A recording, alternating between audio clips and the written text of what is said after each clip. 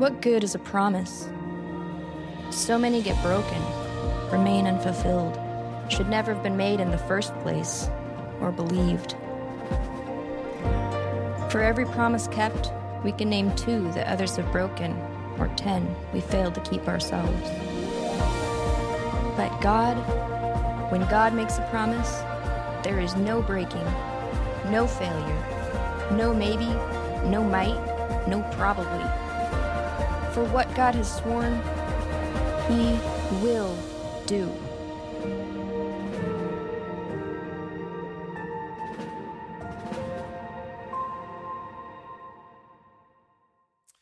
Well, good morning, Sleep In service. Glad to have you here on this Sunday at 11:46 a.m. People say, why do you keep saying the time? It's because people don't believe me that we're actually here live, but we are. And we even have a handful of people in the room today. So hi, Kyle, Missy, Tom. It's good to see you guys. Glad that you're here. And we hope to be able to eventually get everybody back in the room, but we'll leave that to God's good time. 11:15, I got a question for you to start off. Where do you find hope in a world besieged with unrest and uncertainty? I mean, let's be transparent. As a community, we're facing racial tension, virus tension, political tension, economic tension, relational tension, and that all equals personal tension. So we're forced to ask some questions. What do I do with the tension? How do I stand up for justice for those feeling oppressed? How do I navigate my relationships in this crazy time? What do I do about COVID-19 conspiracy theories? Do I wear a mask or not? What do I do with Jesus followers that I'm supposed to be united with that suddenly go sideways on social media and comments just get really ugly really fast? What do I do with people who hold the exact opposite view that I have in every single one of the tensions that I'm feeling? I mean, it's overwhelming for anyone. Well, my prayer is that today as we close this series, that we will come back to the unshakable promises of God that Scripture says are an anchor for our soul that will hold us solid and unmovable right now. Last Tuesday, I witnessed an awkward conversation that began with a question. I was returning an item to Home Goods. Yay, my wife's favorite store is open again. And I passed a mom and her little son as I was walking into the store, and I heard the little boy ask his mom, "Mom, are we going to McDonald's now?" And she replied, "No, we have one more stop to make at TJ Maxx." And I don't know what led up to that moment, but that kid flipped a switch and lost it. He erupted, and this is what he said. He said, "You said if I wore this stupid mask that we were going to McDonald's next. You promised." That was last Tuesday. Last Wednesday, I witnessed another awkward conversation that began with a question. I opened my Bible to Mark chapter 10. A wealthy young man comes to Jesus and asks a question. "Good teacher, what do I have to do to inherit eternal life?" That's a good question. Here's the problem. The young man's not going to like the answer that Jesus gives him.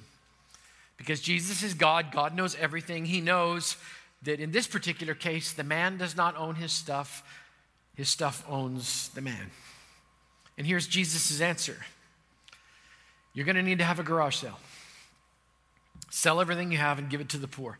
Have you ever noticed this? Have you ever noticed that God often makes life and decisions tougher for people, not easier? I mean, this story is a great example. Jesus doesn't make it easier for this young man. He makes it harder. In just a single moment, Jesus confronts this man's idol. Now, before you judge him, I've got idols. You've got idols. We all have things that pull our attention away from Jesus.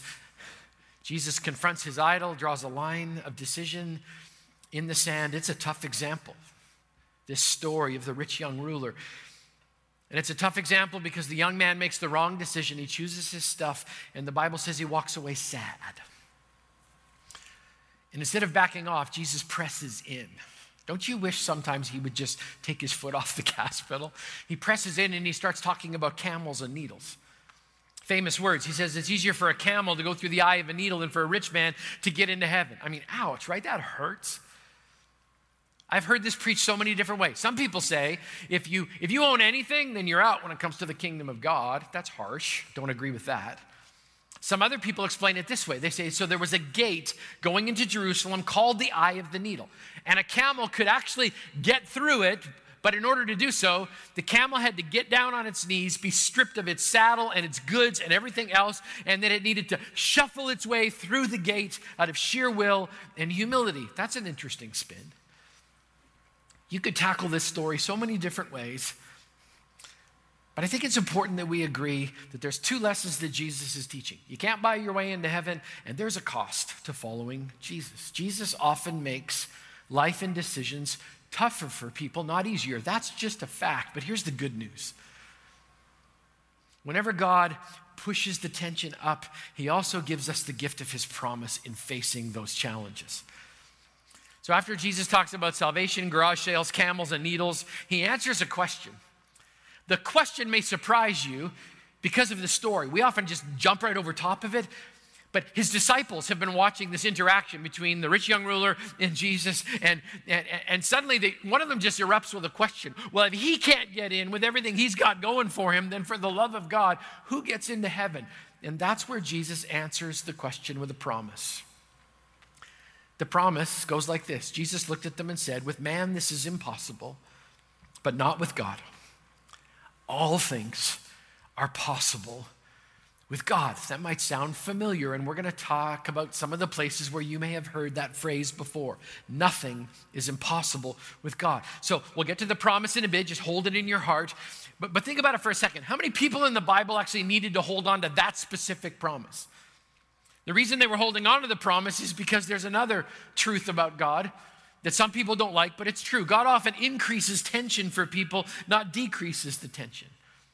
And that's where it's important to know the promises of God one more time. Let me give you 3 examples where God increases tension, okay? You've got Mary, the mother of Jesus. I'll do a summary of the story. Angel shows up. Hey, Mary, you're going to carry God's kid. Congratulations. It's going to be awesome. Oh, by the way, this is going to be really hard to explain to everyone, but it's okay. Nothing is impossible with God. If you thought you've heard that phrase before, that's exactly where it comes from. Angel talking to Mary, nothing is impossible with God. Here's another example, Abraham and Sarah. Another angel shows up. Hey, Abraham, you're going to be the father of a great nation. Your kids are going to be more plentiful than the grains of sand on 1,000 beaches. Oh, by the way, here's the challenge. You're old. And that's why your wife is cracking up in the tent next to us right now, because she thinks this is crazy. But guess what? She's pregnant. But it's okay. Nothing is impossible with God. Here's another example. How about Shadrach, Meshach, and Abednego? No angel announcement to begin with this one. Just 3 guys in exile and slavery. And they've got a decision to make. An egomaniacal Babylonian king has erected a monument to himself, and he's commanded the entire nation, you're going to bow in front of this particular idol or die. The 3 Hebrew kids say, we're not bowing. And this egomaniacal Babylonian king finds out what happens, and he orders them to be burned alive in a furnace. In this case, the angel doesn't show up before the story, shows up in the center of the story. Some Bible scholars believe that this angel was actually a theophany, a presence, a manifestation of Jesus. Can you imagine? You're being picked up, thrown into a furnace that's on fire, and when you hit the ground inside of that, suddenly you hear a voice that says, hey guys, it's okay, you can open your eyes now. You're not dead. In fact, in a few minutes, you're going to walk out of this furnace and you're not even going to smell like smoke. Oh, by the way, thanks for bowing, and nothing is impossible with God. If you walked with us through the Promise Journal over the last 30 days, you ran across a devotional by Pastor Brian Behrens.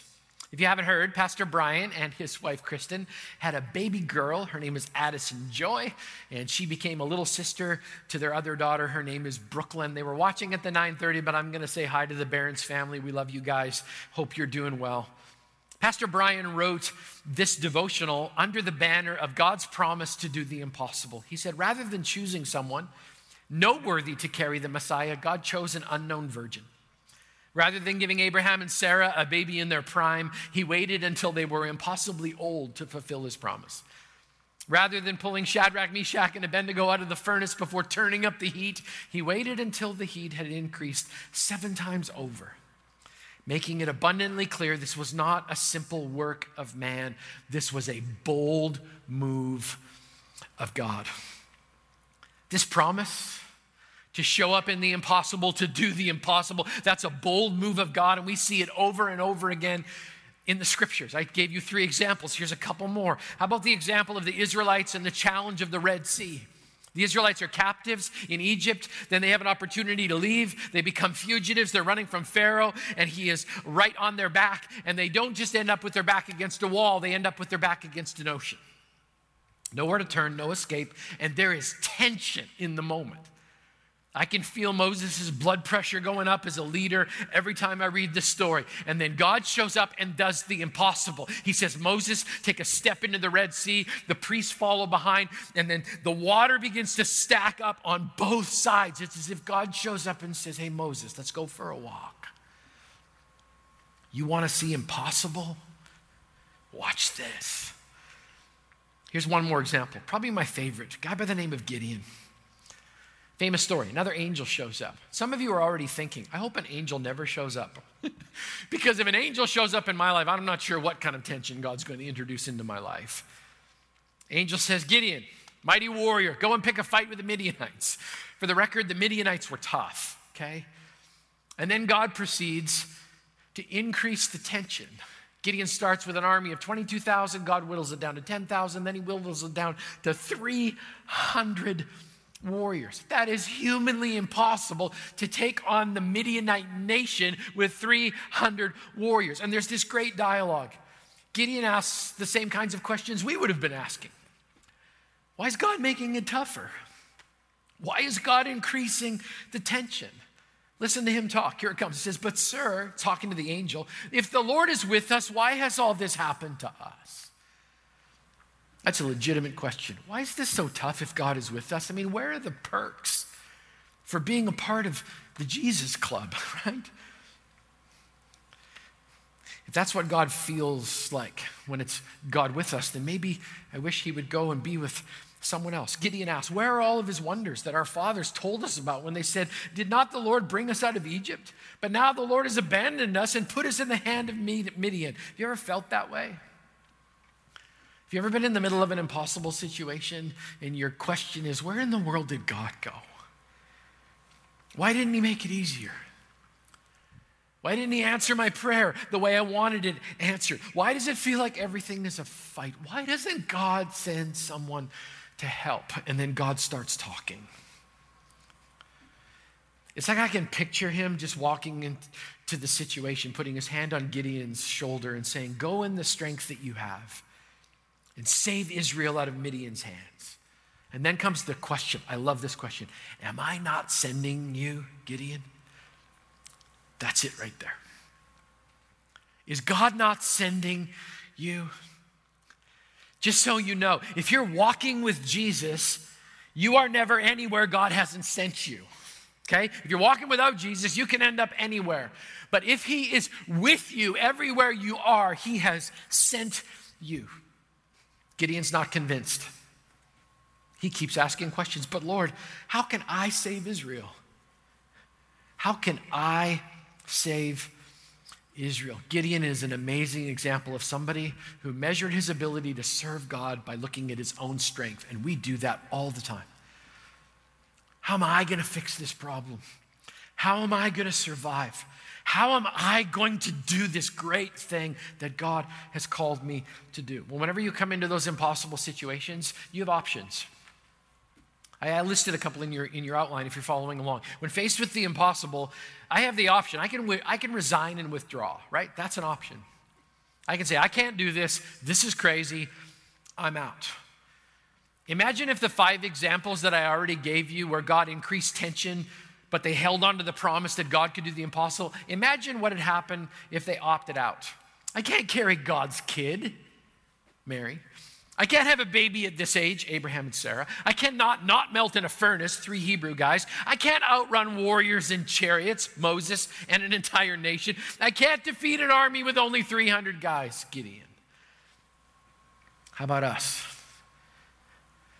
I can't figure this out. I can't overcome my own sin. I can't beat this habit. I can't forgive myself. I can't be reconciled with this person or that person. I can't do this. And you know what? You're right. That's the key. You can't. I can't. But with God, anything is possible. How do I know when I'm resigning and withdrawing? I'll tell you how I know I can do it, or I'm doing it, because of the words that I hear coming out of my mouth. I hear myself asking questions like this: do I have enough strength and power to accomplish this? Do we have enough money in the budget?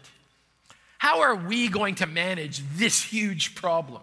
Can we handle the enormity of this task? Can we do it? And all of the answers end up with me saying, I don't think so. You know, when I'm thinking through the lens of I, me, and we, I'm relying on human strength. And when I live in the natural world, I always end up saying, I can't do this. But when I step into the realm of faith, this confidence boils up inside of me. And what a great option to step into faith instead of resigning and withdrawing. Because when I resign and withdraw myself right out of an opportunity to see God show up in unbelievable, impossible ways. Here's the truth. Human wisdom will not and cannot overcome the tensions that the human race is feeling right now. We need God. We need God's wisdom. We need God's heart. We need God's presence. We need God's peace. In any given moment of challenge, I have a choice. I can resign and withdraw. I can pull back. Or I can stand on the promises of God. This is the one I've been standing on for the last couple of weeks. Nothing is impossible with God. That's what Jesus said. Every one of these promises we've been kind of taking apart with 4 words. The 4 words are know, internalize, declare, and share. Let me break it down according to this particular promise. When I know in my brain that God loves the impossible, that he shows up in the impossible, that he loves to empower his kids to take on the impossible, when I know that up here and then I allow it to drop down into my heart, when I internalize the fact that I'm not supposed to be living in the realm of the natural world, but I'm supposed to step into the supernatural part of the world, when I'm supposed to leave natural behind and live in the world of faith, when I know that way down here and then I internalize it in the depth of my soul, it allows me to declare against spiritual warfare. I can say things back to the devil. I can say, you can't stop me from knowing or believing that God can do the impossible. I mean, my Bible is full of examples, so be quiet and leave me alone. And then when I know it, internalize it, declare it out of my mouth, I can begin to share my belief that the God I serve, the God of the impossible, can heal this country, unify us under Jesus, bring us together to learn and to listen, crush a virus at the same time, and actually build something new. When I know that and can share that out loud, I can change my position and change my stance. If you are an old school church person right now, you should start singing several verses of Standing on the Promises of God. It's true. When I stand on the promises of God, I ask different questions. They're not about I, me, and we. They're questions like this. Is this challenge too big for God? Absolutely not. Remember Mary. Is my God too small for this moment? No. Remember the boys in the oven. Am I seeing this challenge through the eyes of fear, like Gideon did? Or am I looking at this challenge through the eyes of faith? My God can do the impossible. If you don't get anything else, get this. My impossible is God's opportunity. Let me say that again. My impossible is God's opportunity, which also means this: God's promise is my possibility. My impossible is God's opportunity. God's promise is my possibility. When I went to school, I loved history, English, geography. Those were my favorite kinds of subjects. What I didn't like, not big on math and sciences. I'm glad there are people that love that kind of stuff. Got a math teacher right over here. In fact, my daughter-in-law just got her master's degree in mathematics. Yay, so good. She's a good teacher. I didn't know any of that stuff. Didn't make sense to me at all. But I've continued to learn over the years. In science, there's this thing called entropy. Entropy is a measure of disorder in any given system. And the universal law of increasing entropy states that every system tends to disintegrate into disorder or confusion if you just leave it on its own. I think we could say that. It seems like every system of the world that we're looking at right now, left by itself with human wisdom, just continues to disintegrate and unravel. There's a way to correct it, though, which is interesting. This tendency of entropy can only be reversed if an ordering energy is applied to it effectively from a source outside of the system. So I've been thinking about this question a lot. What's the ordering energy to spiritual entropy? What can come into a broken human system and help begin to set it back right again? For a follower of Jesus, it's faith.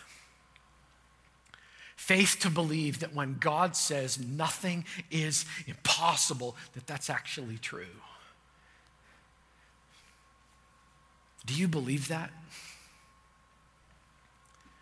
Do you believe that God can actually bring right order back into the world? Do you believe that he can do it through you if you'll live not in the natural world, but in the supernatural world of faith? Do you believe that with God, all things are possible? Let's come full circle.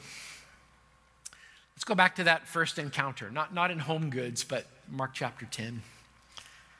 I'd like to read you that story from the Message, which is a paraphrase of Scripture. But when I read it, it just kind of gave a fresh face to everything that we're talking about today. It says, as Jesus went into the street, a man came running up and greeted him with great reverence and asked, "Good teacher, what must I do to get eternal life?" Jesus said, "Why are you calling me good? No one is good, only God. You know the commandments: don't murder, don't commit adultery, don't steal, don't lie, don't cheat, honor your father and mother."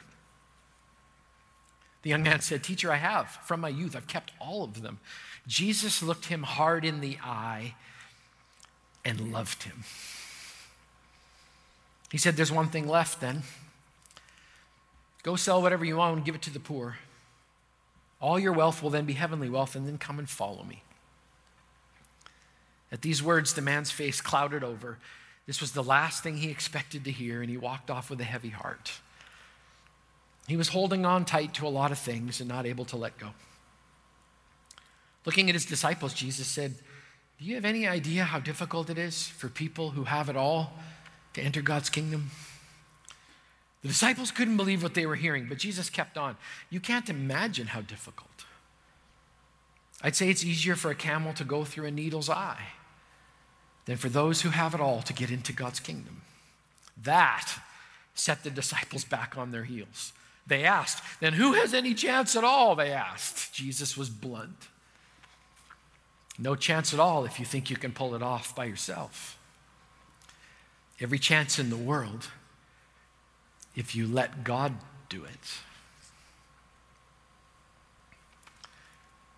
Sometimes I forget that little phrase, with man this is impossible, but not with God, all things are possible with God. Sometimes I forget that statement was uttered in answer to a question, and the question was, so who can be saved?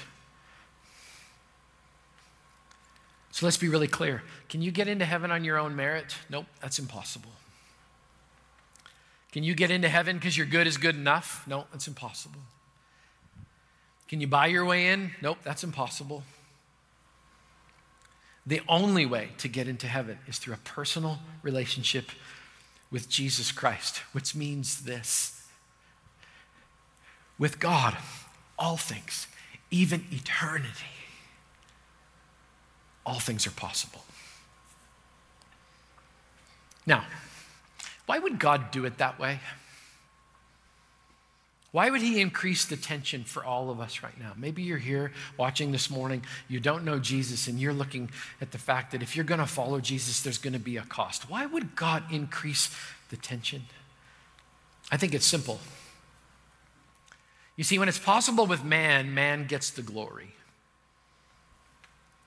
Think about it from the 5 examples that we used earlier this morning. If it had been simply human effort that pulled it off, if that was true, we could say things like this: wow, that Mary, she's incredible. How she pulled off that immaculate conception on her own, I have no idea. That's amazing. Or wow, Abraham and Sarah at that age, wow. Or those three boys, boy, in that furnace, how they dodged that heat, that was absolutely incredible. Or boy, that Moses, he must have been one amazing swim coach to get all those people across the Red Sea. And Gideon, wow, what a soldier that guy was. But that's not the way we look at those stories. If we did it that way, man would get the glory. But we all know the truth. They didn't do anything. The God of the impossible did. See, when it's possible with man, man gets the glory. But when it's impossible with man, God gets the glory, period.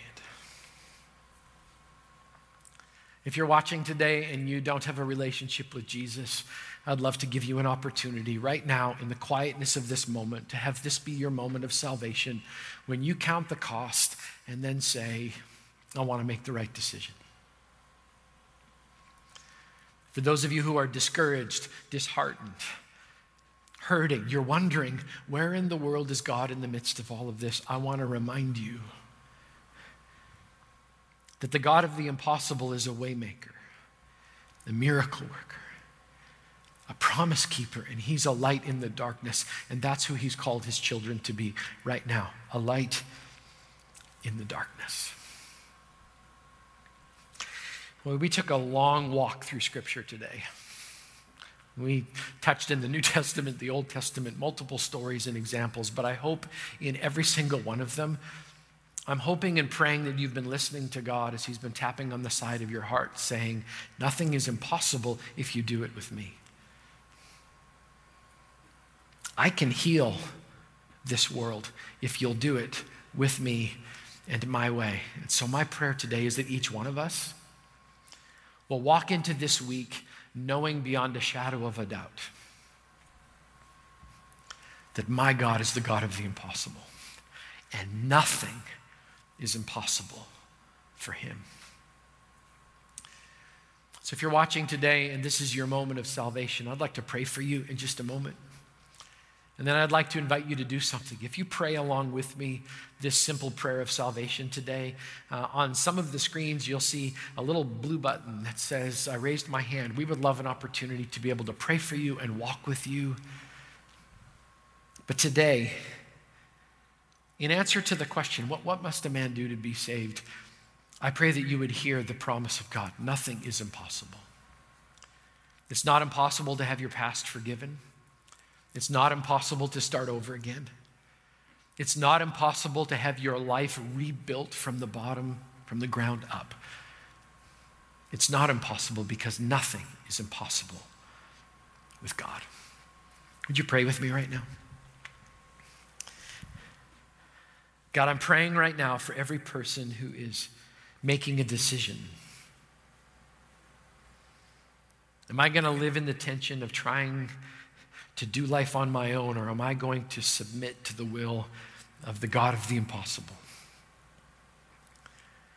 God, I pray right now in this moment that those who are struggling, fearful, unsure, and wrapped up in the tension and uncertainty of this world, I pray that right now they would experience a supernatural peace and that they would pray a simple prayer: Jesus, save me. I've lived my life for myself long enough, and I don't want to walk away sad. So right now in this moment, I give myself fully and completely to you, and I ask for the impossible. Would you forgive my sin and wash me as white as snow?